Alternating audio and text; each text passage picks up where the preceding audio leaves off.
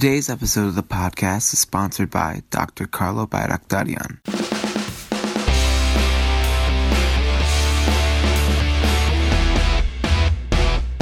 Hello and welcome to the podcast. This is Der Narek, the pastor of St. Sarkis Church of Douglaston, New York, along with our co-host, Mr. Veh Bezdigyan, and our producer, Mr. Greg Doster.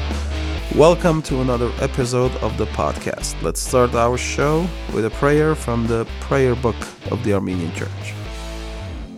Դեր, եթե իմ շրթունքներս փանաս, փերանս քու օրհնությունդ պիտի երգե։ Օրհնյալը լա համակո եւ միասնական, անբաժանելի սուրբ երրորդությունը, Հայրը եւ Որդին եւ Սուրբ Հոգին, այժմ եւ միշտ եւ հավիտյանս հավիտենից։ Amen.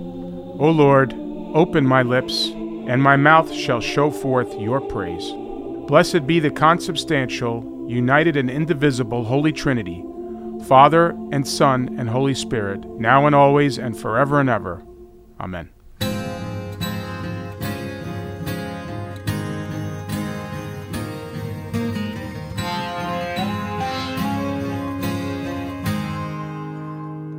If I had nothing to my name but photographs of you rescued from the flame, that is all I would ever need, as long as I can read what's written on your face. The strength that shines behind your eyes, the hope and... I don't know about you, Deadhide. I felt like April 24th this year was a little different. It felt a little different, and I'm not sure why. Was it because it's the 102nd year, or there was something else happening in the community that made it different? I think in our discussion earlier, I think we both agreed that the concentration of the community was on the opening of The Promise, which is a good thing. The fact that people really wanted to go out and show their support for the movie. But perhaps then that kind of took away from other collective gatherings and more of the commemorative aspects of our remembrance of April 24th and the genocide. That's right. And I know that you have not seen the movie yet. I have not. Unfortunately, we were away this weekend with the family, taking advantage of the kids' spring break. So we haven't seen it yet, but I intend to go, and we're scheduled to go this Friday. But I'm interested in hearing all about it, and I've heard great things about the picture. Obviously, the critics are going to give their critical assessment, their evaluation in comparison to other similar films in the same genre. But, I think overall, the impression that I get from folks is that it was well received and a good film, a good picture. Greg, what do you think? I mean, especially Greg's perspective is unique in that he's coming at it from a professional production standpoint. So I'd like to hear what it is that Greg has to offer on this. Thanks, Veh. But I gotta say, I don't think it really took away from any of the commemorative aspects of the genocide. In fact, I think it might have even fueled the commemoration in general. And so, let me just say that I went to the St. Sarkis preview. The viewing, I think, at Westbury Roosevelt Raceway Theater. It was awesome. It was packed out. There's not only a bunch of our community members, but also like Holy Martyrs community members and just people who lived around. When you first walked into that theater, you didn't feel the Armenian commemorative genocide feeling that we get. That spirit of remembering our ancestors who really were put through ridiculous times. But once that movie started, I recall my times going to Saturday school and language school and hearing these stories. And not to get emotional right away on the podcast, but it really just fired up something different in me. I looked to my left and right by the end of the film, and I had tears in my eyes, and so did the people sitting next to me, and probably most of the theater too.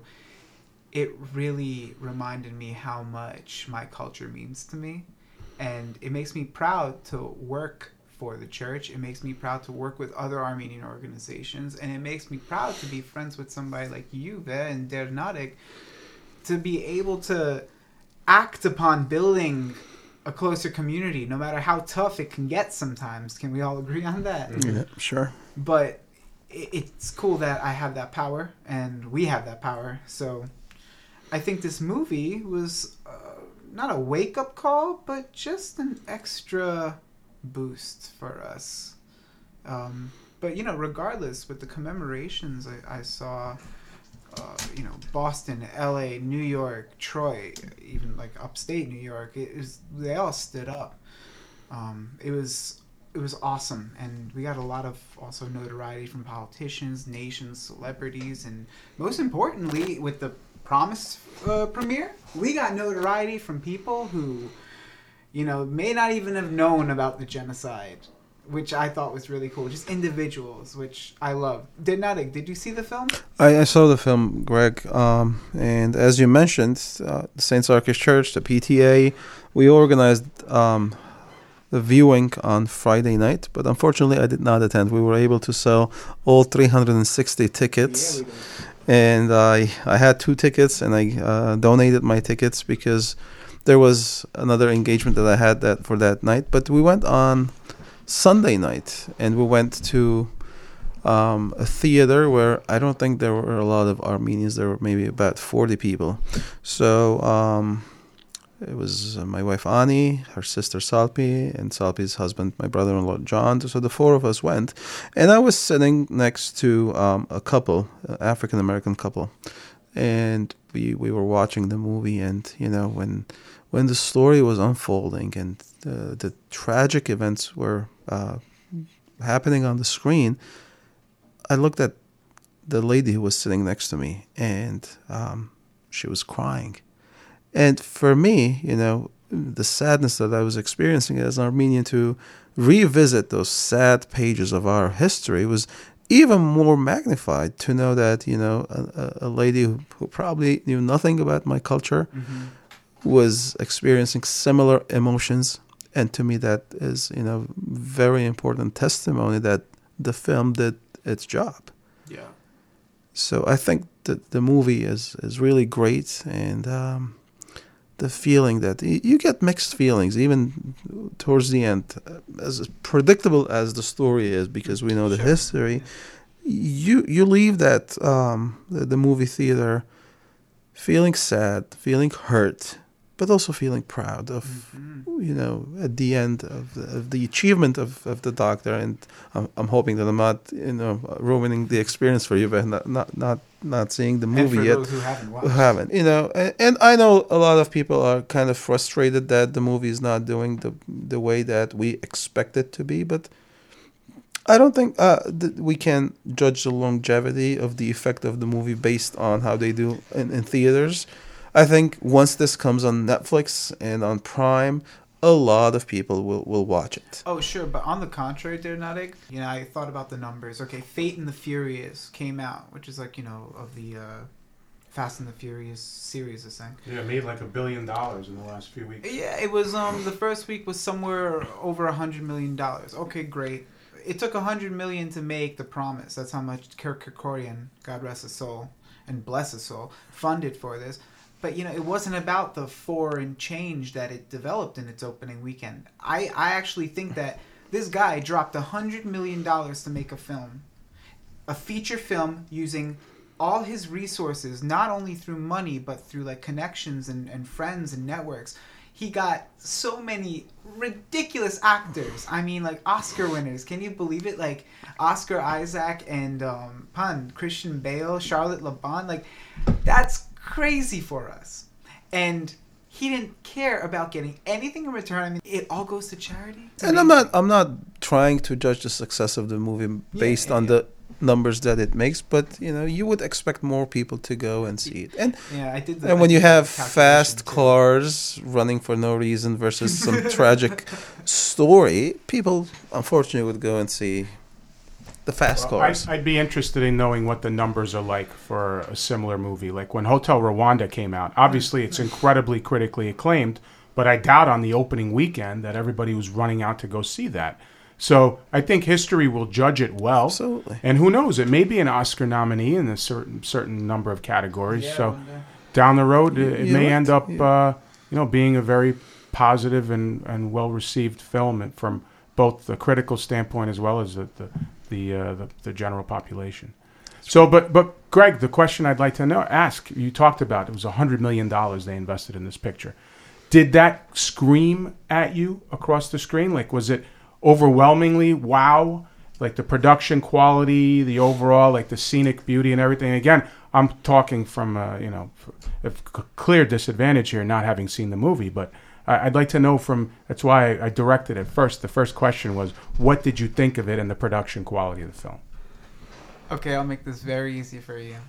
Yeah, I thought it was so well produced, so well directed. I'll admit there were some times within the editing and the arrangement of the scenes, it totally threw me off. But there was one thing, I don't know if this is like podcast appropriate, but did you catch the mom and how she said Mara like 4 different ways? So, Greg, you're talking about details, and let me tell you what are some of the details that I liked. I like the fact that whenever there was Armenian spoken, it was Western Armenian in a correct accent. Oh, it was. Other than Maral having been mispronounced, it was still every okay. time They were on target. yes. Wait, what did you think at the end with that little... I don't want to give too much away because it's okay. It's okay. You don't it's care? fine. It's fine. Okay. Well, what did you think at the very end when he gave the speech at the that particular event? Wasn't he pretty well spoken? I think he was. I mean, I thought so too. Yeah. I was impressed. Tam bolsa hayi beskos etaf. The Armenian part. You mean? Okay. Yeah. It was pretty good. It was pretty good. So I think they covered a lot of bases. Like I was not expecting to see Gomidas in the movie. Yeah. I was not expecting to hear Armenian hymns, the beautiful hymns. Again, I have to say this: the concert that was supposed to be in the church, that was not an Armenian church. That was some Eastern Orthodox church. I don't know why they did not go to any Armenian church too. But well, I was watching some of the interviews of Terry George, the director, and he had said they were trying to maintain a very low profile presence to avoid drawing attention to the film. Right. So wherever they chose to film, they were very discreet about it. Maybe they wanted to avoid going outside of where they were within their comfort zone. And perhaps, I think they filmed in Spain and in Western Europe. So maybe there wasn't an Armenian church in the immediate vicinity from where they were filming.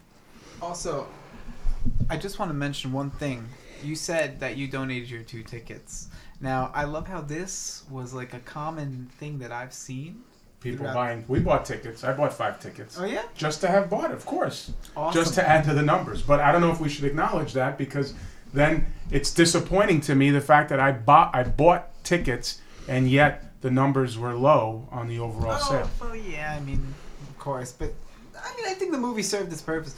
No, like, I offered my mom's office. I was like, Mom, you know what? Look, go grab all the women at your office and why don't you go see the film on me?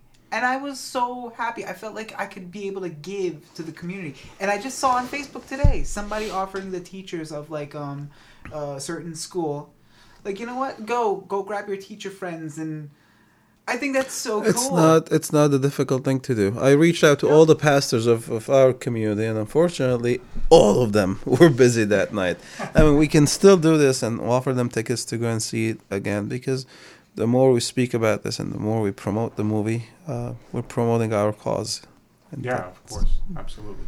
And one thing I want to basically highlight, a point that Greg made. This wouldn't have happened without Kirk Kerkorian's vision. Of course. So, really, the man is owed, in addition to what he's done for this film and what he's done for the Armenian community in his life and now in a post-mortem, it's an incredible contribution. And the fact that he achieved his objective. His goal was to create a noteworthy feature film about the Armenian genocide and he's getting the message out. And I think slowly people are going to be talking about it. People ask me at work, hey, did you see the movie? I didn't go yet. Are you going to go? So it's kind of stirring up that level of intrigue that whereby, on April 24, we commemorate, and perhaps the media covers it to some extent.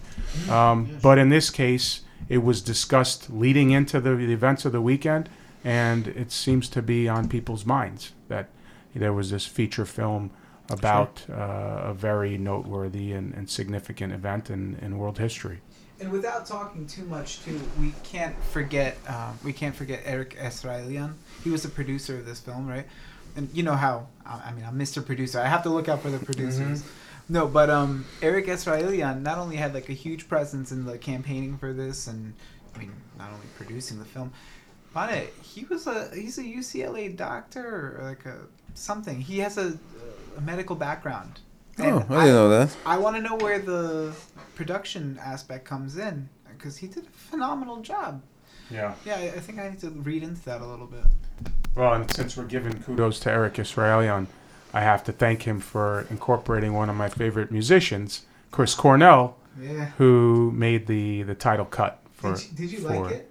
I did. I liked it. Yeah. I liked it. It's good. It's different than his style. I like a little more edgy Chris Cornell with Soundgarden, Audio Slave, a little more harder rock and roll. I know Dead Nodding has some appreciation for that as well.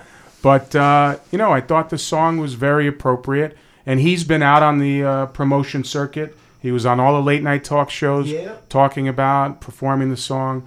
So, again, it's another aspect of mainstream American culture that's getting exposure to a topic that perhaps they hadn't really hadn't been exposed to in the past. That's funny. It's funny you mentioned that. Why don't we talk a little bit about the other movie that we saw in the city a few weeks ago? Yeah. What do you think about the Near East Relief Foundation's movie? They shall not perish. I thought it was outstanding. It was. Really? That's a special movie. Yeah. And Shant Mardirosyan. And again, it's funny you brought up, I don't know how this guy Israelian has production background, but Shant is a finance guy, a CPA, and he had this vision to put this film together and was the executive producer and really did. I was not expecting to that extent the professionalism of this film. Probably, for me, it is the greatest documentary focusing on the Armenian genocide that I've seen. Absolutely. Do I overstate it when I say that? Yes. You know why I love it? Because it is an American movie. It is an American story. It's not like a bunch of Armenians telling about what happened to us. It is the American telling their story, how they went there, how they helped. And they were very instrumental. And how they mobilized the entire country to raise all those funds and go and help us, the Armenians who were... $40 million, which back then, in real dollars today, would be probably approaching hundreds of millions, perhaps $1 billion in funds collected by the American public. Where there was days attributed, they called it the Golden Rule Day.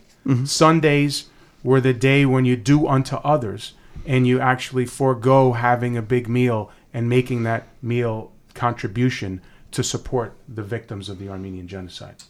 So that was to support the orphaned Armenian relief. And I'm happy that it is made for PBS, and it's going to be on different PBS channels. I'm glad you brought that up, because we've been talking, since we're talking about film, it's very appropriate for us to be... So what I found also similar in The Promise is that The Promise somehow is about the American hero, who is the news reporter, the AP reporter, and as an American, you can see his heroism and you can relate to that, and that's a great thing. No, that's a great point there, Nada. Again, I am really looking forward to seeing the picture, especially considering the feedback. Like I said, leading into the film, I was a little nervous and anxious because the critics were bagging it and talking about it being very formulaic and important in the sense of it being a historical drama, but at the same time talking about the storyline being a little too predictable. But the sense that I'm getting, and this is not just, like you said, among Armenians, the feedback has been positive. So I'm looking forward to it, and I'm glad we were able to discuss it today. I would like to go and see it one more time, and I encourage also the listeners to go and see it again and invite your, especially non-Armenian friends, to go and see it. It would be great for us to be talking about in a few weeks that we achieved $25 million in sales across the United States, which would be, I think that would be something to be proud of. One promise you made, one promise that always remains. No matter the price, promise to survive, persevere and thrive, as we've always done. And you said the poison in the kiss is the lie upon the lips. True words were never shared. Well, I feel like lies are all I hear. I pull my memories near, the one thing they can't take. And one promise you made. Another thing about April 24th commemoration that I have to mention, guys, is the Divine Liturgy celebration that we had on the evening of the 24th at St. Illuminatus Cathedral. And with both Serpazans being there, our prelate Oshagan Serpazan and Anushavan Serpazan. And the celebrant was Der Aram, who is currently the pastor of St. Stephen's Church in Connecticut. So why this is important for us? Why, probably people would ask, there was no services at St. Sarkis. The reason for me to go to St. Illuminatus, because at St. Illuminatus we have relics of the victims of the Armenian genocide. And there's a total different sense when we are celebrating the Divine Liturgy. And the way, I'm sure you've seen the altar that is dedicated to the martyrs. It is made with glass, and there's the sand that was brought from Derzor, and the bones are right there. And there, when you look at those bones, I don't know, the chills that I get. It is such a difficult spiritual experience that I get every time that we celebrate the Divine Liturgy. And there's I never realized that the bones were under that altar. Yes. I've seen the sand, but I didn't. I guess I It's never always- paid close attention to it. it's always covered, but once you remove the cover, okay. it's there. Okay. So it makes you feel that the whole thing is so real and so fresh, and it just very difficult. I mean, for me personally, to go through that. It's very emotional. And the other thing that remember I mentioned in the beginning of the podcast that the whole commemorative events, it feels different 102 years later. And as I'm reflecting on it, I think it has to do with the fact that our victims are now saints declared by the Armenian Orthodox Church. Mm-hmm. And I personally have mixed feelings about that. You know, You do. I do. Up to the 100th year, it was all about we have a cause. We want justice. And we were trained to think that way. And then the 100th anniversary comes and we declare them saints. And the entire message is changed. Now we're asking them to intercede to God for us. And we are celebrating their lives as saints now, because that's what you do when you have saints. You celebrate their lives and you ask for their intercession. But I know that the injustice that was done to them was so big that I cannot go to that place of celebration. And that's my struggle personally. And I'm not sure if I'm making sense. I'm making sense, but this is something that I go through. I've been going through for the past number of years. I'm not sure that feeling translates to somebody who's a layperson. I don't know that outrage will ever lessen for those of us who acknowledge that they are now saints. You still feel that anger, and you still feel that the lack of justice having been served. The fact that they're saints, maybe because of your background as clergy and your studies, that you can make that distinction, that you can switch from them being the martyrs to now being the saints. I don't see a massive distinction between the two, because I always considered them holy martyrs before. So they died for us in the name of the Armenian people to maintain and as Christians to maintain their identity. That element is there. So the Christianity is there, and no matter how you try to put it, it was geopolitics, this and that. The fact that we were Christian, that is the base of the genocide. And so that hasn't changed for the layperson, I don't believe. Absolutely. Maybe for you it's a conflict of identifying them now as saints in a technical sense. You're right. And the more you feel like you're maturing and getting older, the sadder I feel just thinking about the genocide, just thinking about everything that we've lost. It's not about the homeland. It's not about the number of the people who were killed, but also the heritage that was lost, the memories that was taken away from us. You cannot possibly put any numeric value of what we have lost, and it's so enormous. So after watching The Promise and going to Badarak on Monday evening, probably drained. We were drained, but we had a conversation with our children, reinforcing and that's the most important thing. Yeah. It's incredible how those moments crystallize the importance of preserving our culture and the language, and making sure that our children, that we can pass that over to them. So I agree with you on that. Yeah, and that's kind of what I meant with the boost too from that film, at least for me, right? Sometimes, especially as like a 25-year-old growing up in America, even if I'm with you a lot of the time and I'm also working at the prelacy, you're still immersed in American culture that sometimes like you kind of don't look at the big picture with Armenians at all times. I definitely want to preserve this culture. We are so strong and so cool. And it's so funny because my friend Eddie is dating an Odar girl, right? And she calls me and she's like, is this okay? Do you really want to discuss this on the podcast? Listen to this. Okay. She calls me and she's like, poor Eddie.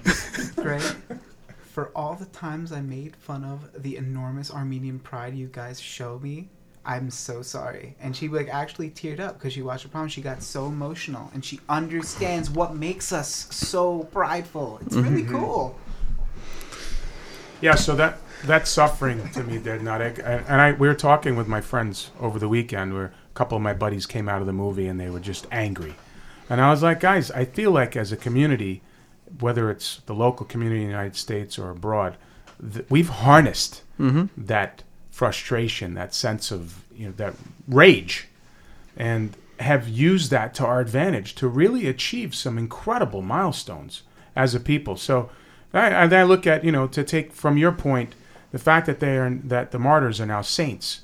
To me, that parallels the significance of the ability of the Armenian community, the Armenian people, to resolve and maintain that strength of character and perseverance. So it kind of it crystallizes for me how great and how successful we've become as a nation. And can I tell one more thing that I did on April 24th? I listened to System of a Down, the concert of Yerevan. Yeah, that's a great concert. And that's awesome. Yeah. There's a point where Daron screams, and he says, "This is not a rock and roll concert. This is revenge." I like that. The book's still open on the table. The bell's still ringing in the air. The drink's still clinging to the pillow. The song's still singing in the prayer. And my soul is stretching through the room.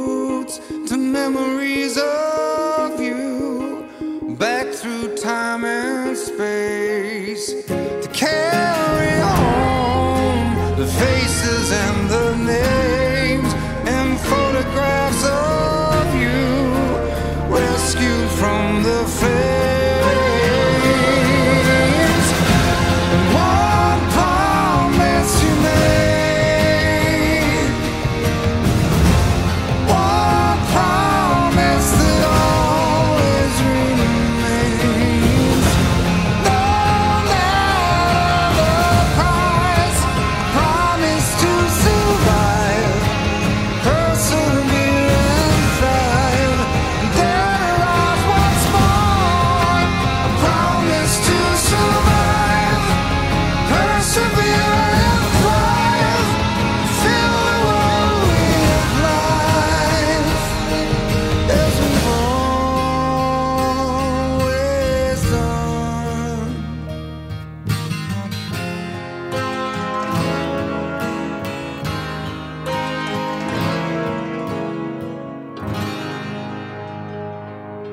It is scripture time here on the podcast, and today we are reading from the Epistle of James, chapter 5, verses 12 through 20.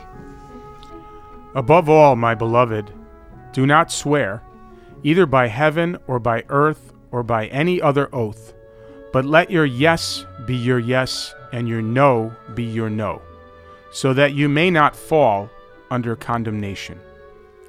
Are any among you suffering? They should pray. Are any cheerful? They should sing songs of praise. Are any among you sick?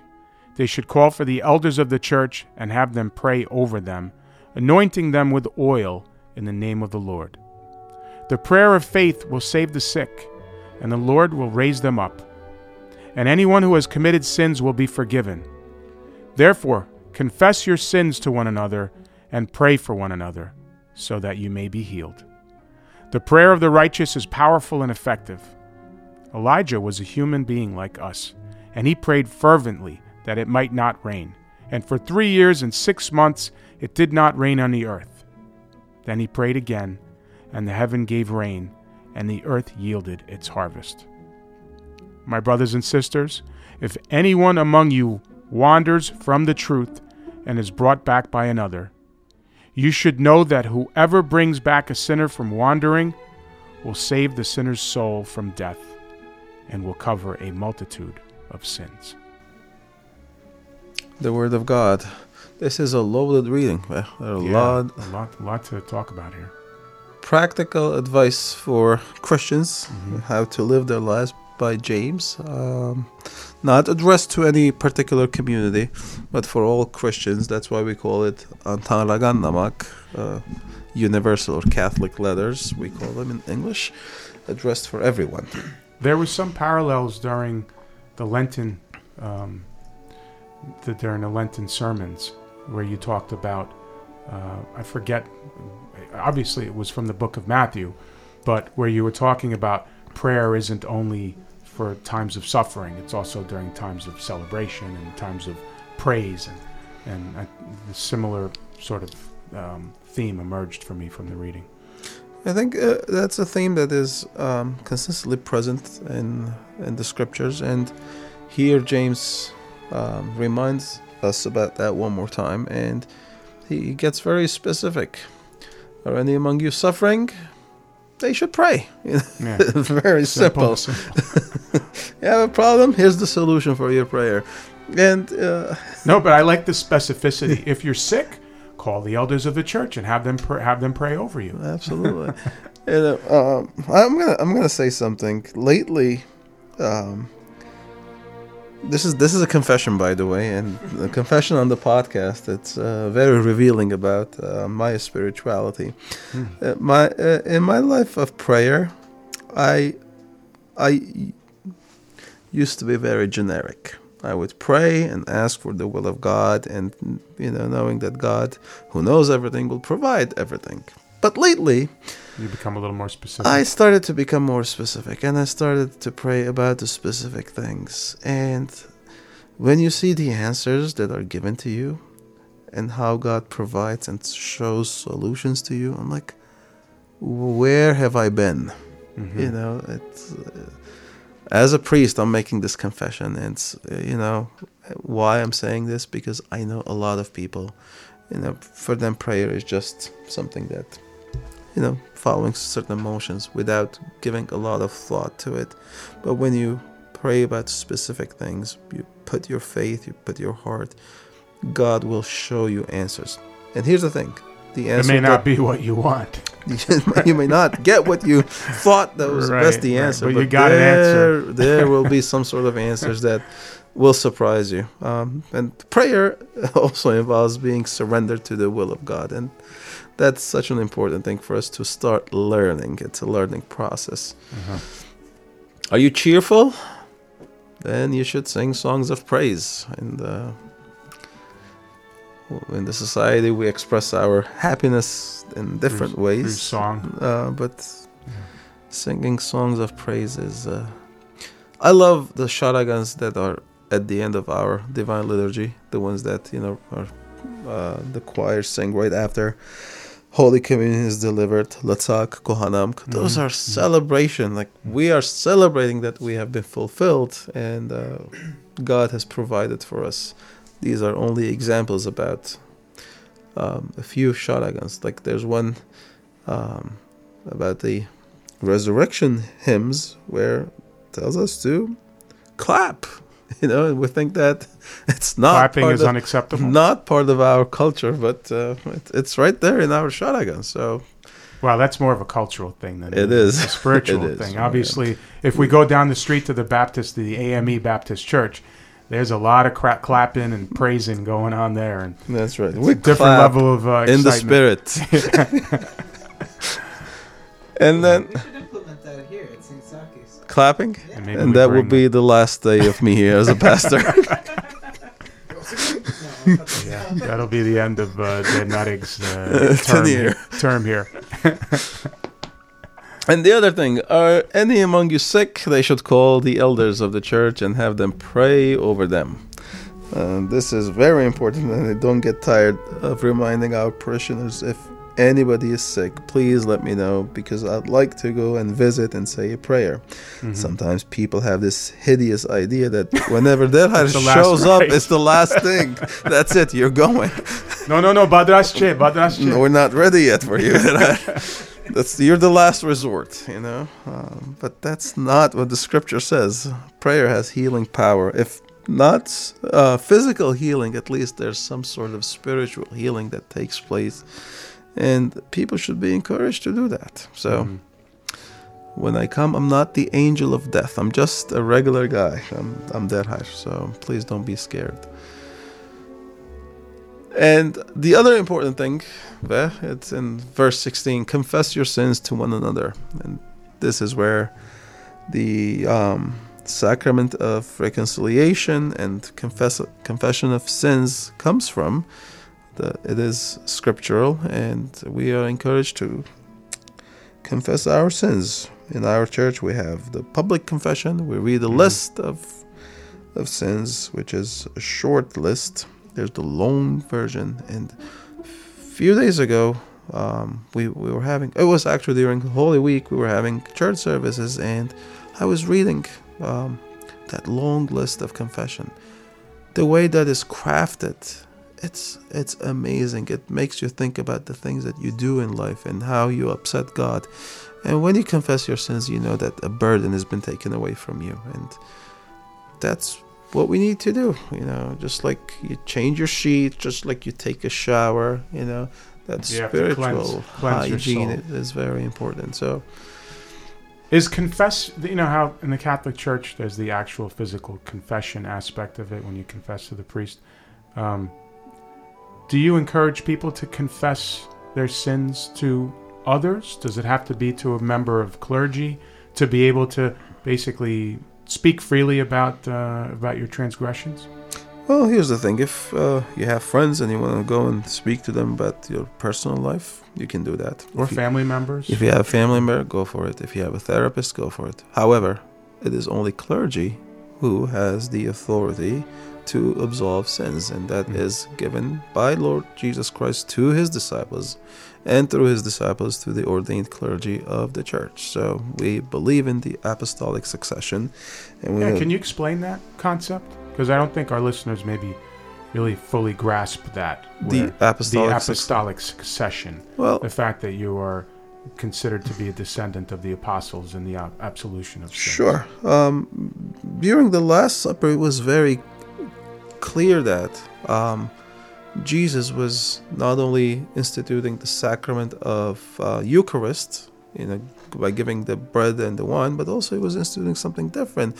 It was the time that the 12 were there, and he was telling them to administer the Eucharist. So it was the beginning of priesthood.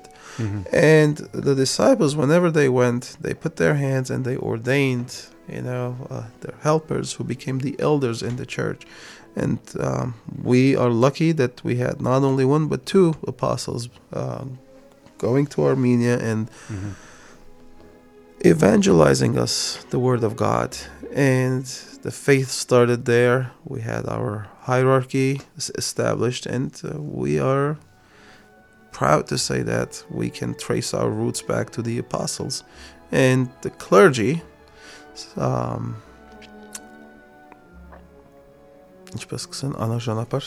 I use that word? The clergy, humbly, and I am part of the clergy. We have that authority that is given to us by God and the gospel and by our Holy Mother Church. So coming to church is really important because you become part of what Jesus started and what we try to faithfully continue.